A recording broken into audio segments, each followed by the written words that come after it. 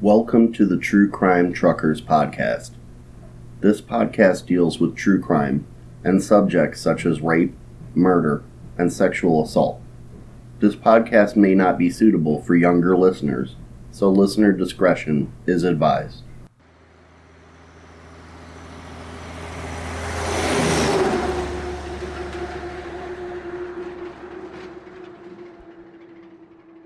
When we think of serial killers, we tend to have a handful of people that come to mind, whether it be Jack the Ripper, the Zodiac, or Dahmer.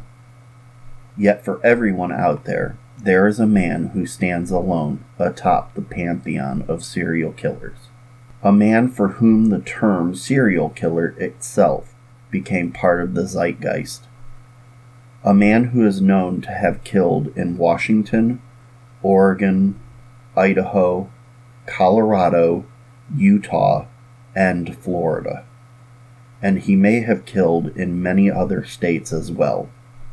Tonight, on the True Crime Truckers podcast, I bring you the case of Ted Bundy.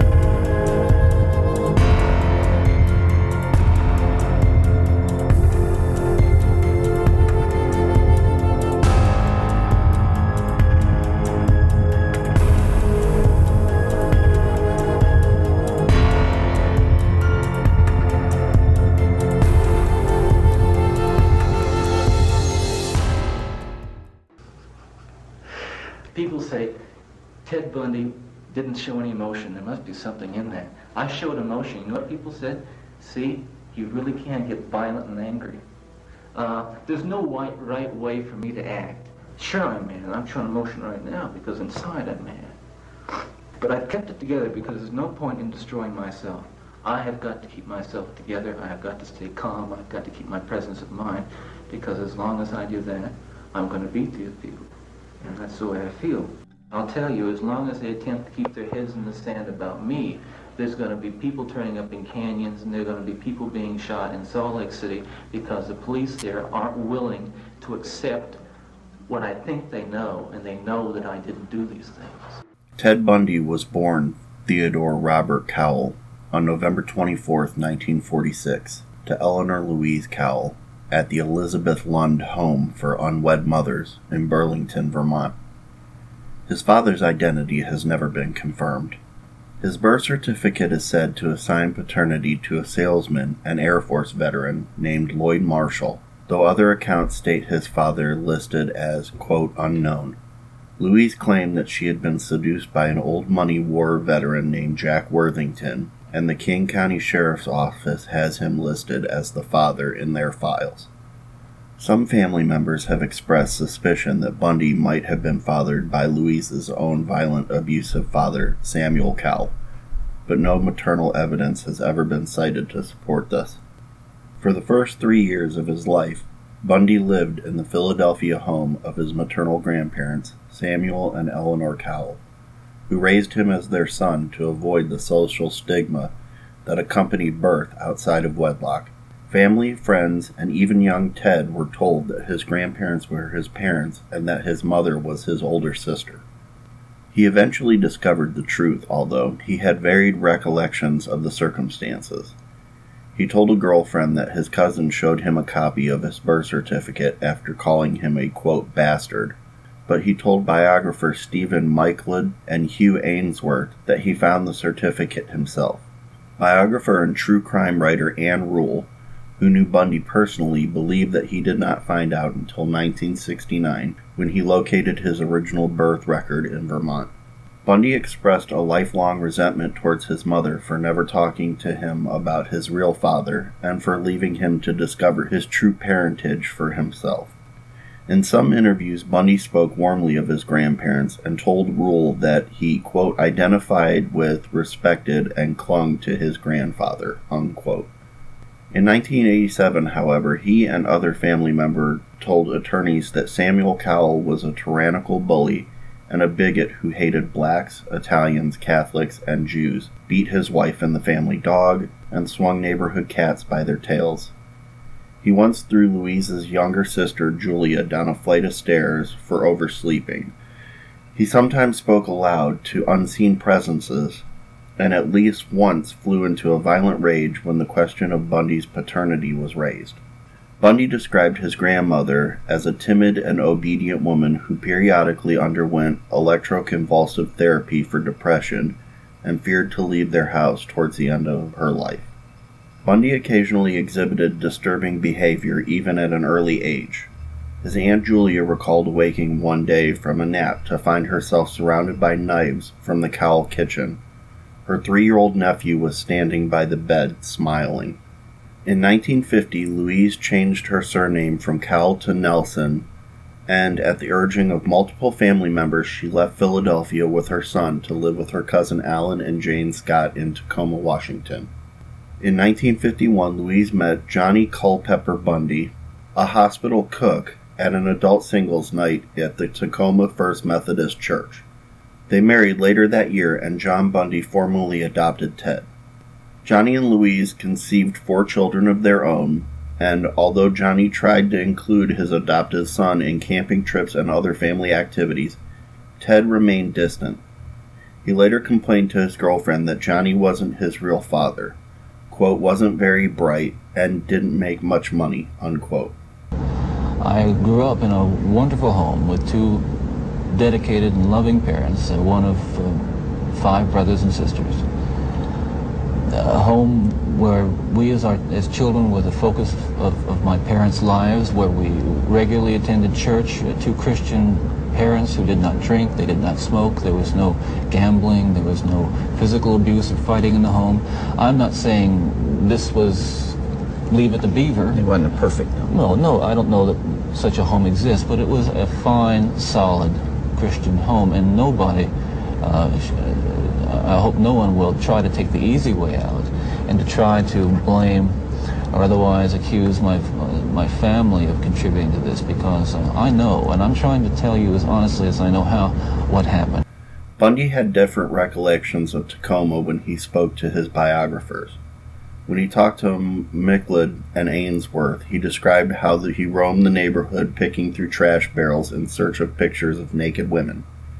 When he spoke to Polly Nelson, he explained how he pursued detective magazines, crime novels, and true crime documentaries for stories that involved sexual violence, particularly when the stories were illustrated with pictures of dead or maimed bodies.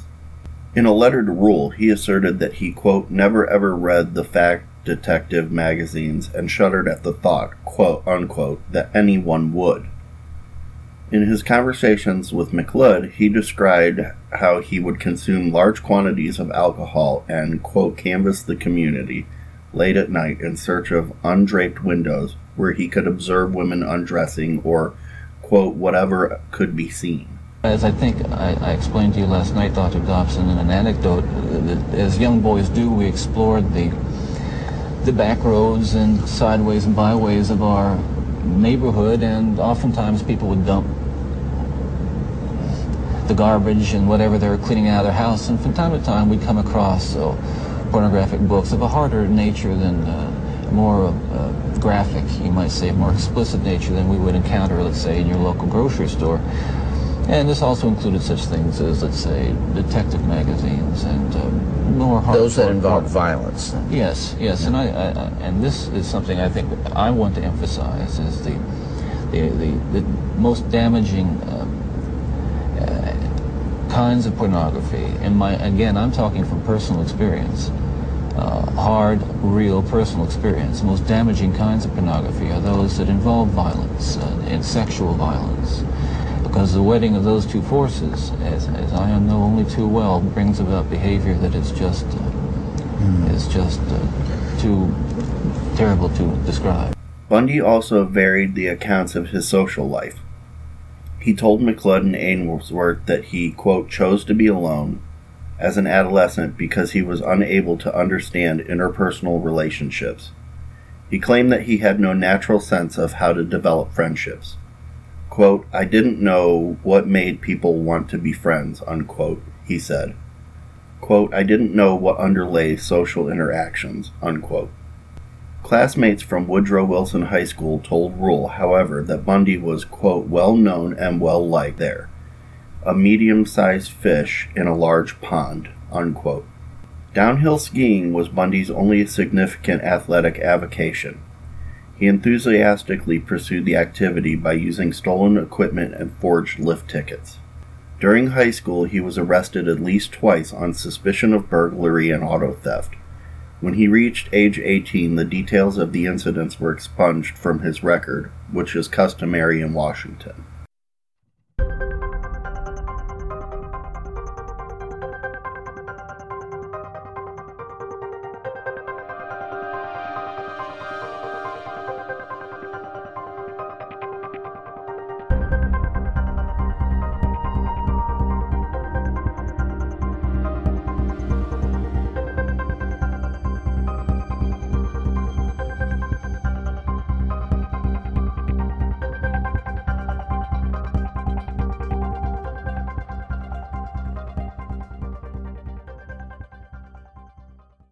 After graduating from high school in 1965, Bundy spent a year at the University of Puget Sound before he transferred to the University of Washington in 1966 to study Chinese.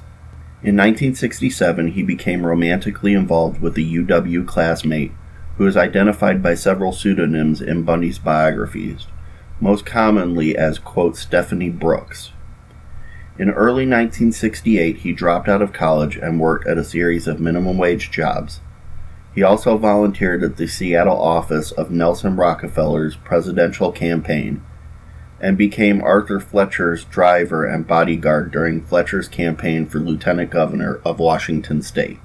In August of that year, Bundy attended the 1968 Republican National Convention in Miami as a Rockefeller delegate. Shortly thereafter, Brooks ended their relationship and returned to her family home in California, frustrated by what she described as Bundy's immaturity and a lack of ambition. Psychiatrist Dorothy Lewis would later pinpoint this crisis as, quote, probably the pivotal time in his development. Devastated by Brooks's rejection, Bundy traveled to Colorado and then farther east, visiting relatives in Arkansas and Philadelphia, and enrolling for one semester at Temple University. It was at this time, in early 1969, Rule believes that Bundy visited the Office of Birth Records in Burlington and confirmed his true parentage. Bundy was back in Washington by the fall of 1969 when he met Elizabeth Kleffler, a divorcee from Ogden, Utah, who worked as a secretary at the University of Washington School of Medicine. Their stormy relationship would continue well past his initial incarceration in Utah in 1976. In mid-1970, Bundy, now focused and goal-oriented, re-enrolled at UW, this time as a psychology major. He became an honor student and was well regarded by his professors. In 1971, he took a job at Seattle's Suicide Hotline Crisis Center, where he met and worked alongside Ann Rule, a former Seattle police officer and inspiring crime writer. She would later write one of the definitive Bundy biographies, The Stranger Beside Me. Rule saw nothing disturbing in Bundy's personality at the time and described him as, quote, kind, solicitous, and empathetic. Ted was my partner at the crisis clinic for a little over a year, and every Sunday night and every Tuesday night, he and I were locked up alone together up on Capitol Hill from 10 at night. My shift was 10 to 2. His was 9 to 9. He got paid as a work-study student. But if we had people actively committing suicide or we had them on the line, I didn't say, well, my shift is up, I have to go. So I was often there all night. And I liked him. He was so good on the phones. He'd walk me to my car and say, Ann, lock your doors because I don't want anything to happen to you on the way home. After graduating from UW in 1972, Bundy joined Governor Daniel J. Evans' re-election campaign. Posing as a college student, he shadowed Evans' opponent, former Governor Albert Rosellini, and recorded his stump speeches for analysis by Evans' team. Evans appointed Bundy to the Seattle Crime Prevention Advisory Committee after Evans was re-elected. Bundy was hired as an assistant to Ross Davis, chairman of the Washington State Republican Party. Davis thought well of Bundy and described him as, quote, smart, aggressive, and a believer in the system, unquote. In early 1973, despite mediocre law school admission test scores, Bundy was accepted into the law schools of the University of Puget Sound and the University of Utah, on the strength of letters of recommendation from Evans, Davis, and several UW psychology professors.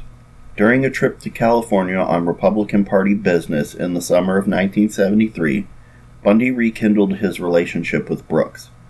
She marveled at his transformation into a serious, dedicated professional who was seemingly on the cusp of a legal and political career.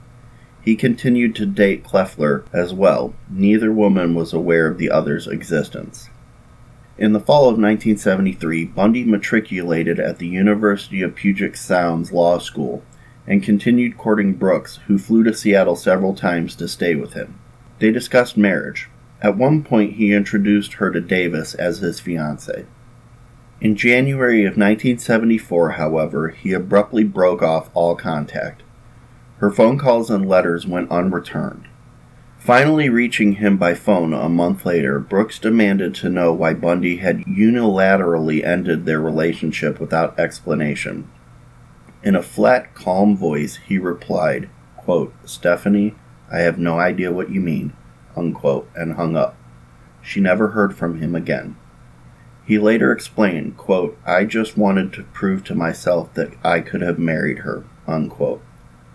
Brooks concluded in retrospect that he had deliberately planned the entire courtship and rejection in advance as vengeance for the breakup she initiated in 1968. By then, Bundy had begun skipping classes at law school. By April, he had stopped attending entirely as young women began to disappear in the Pacific Northwest.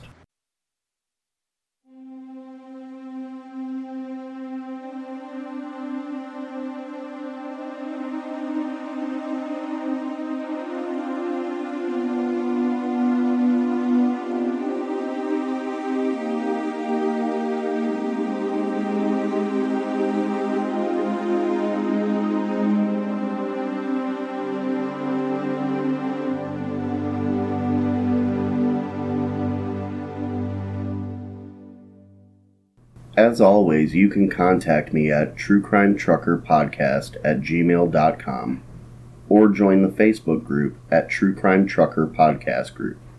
You can also join Age of Radio's Facebook group at Addicted to Podcasting. This is a group dedicated to the show hosts and fans of Age of Radio shows. You can also visit my website at www.ageofradio.org/truecrimetruckers/. There you can browse the bazaar, where you can purchase items from our wonderful sponsors, as well as browse other shows on the Age of Radio Syndicate. Also, if you'd like to donate to the show and get yourself a podcast sticker, go to www.patreon.com/truecrimetruckerspodcast. You can also find me on Instagram at michael.pritt81. I will return in 2 weeks, so until then, stay safe.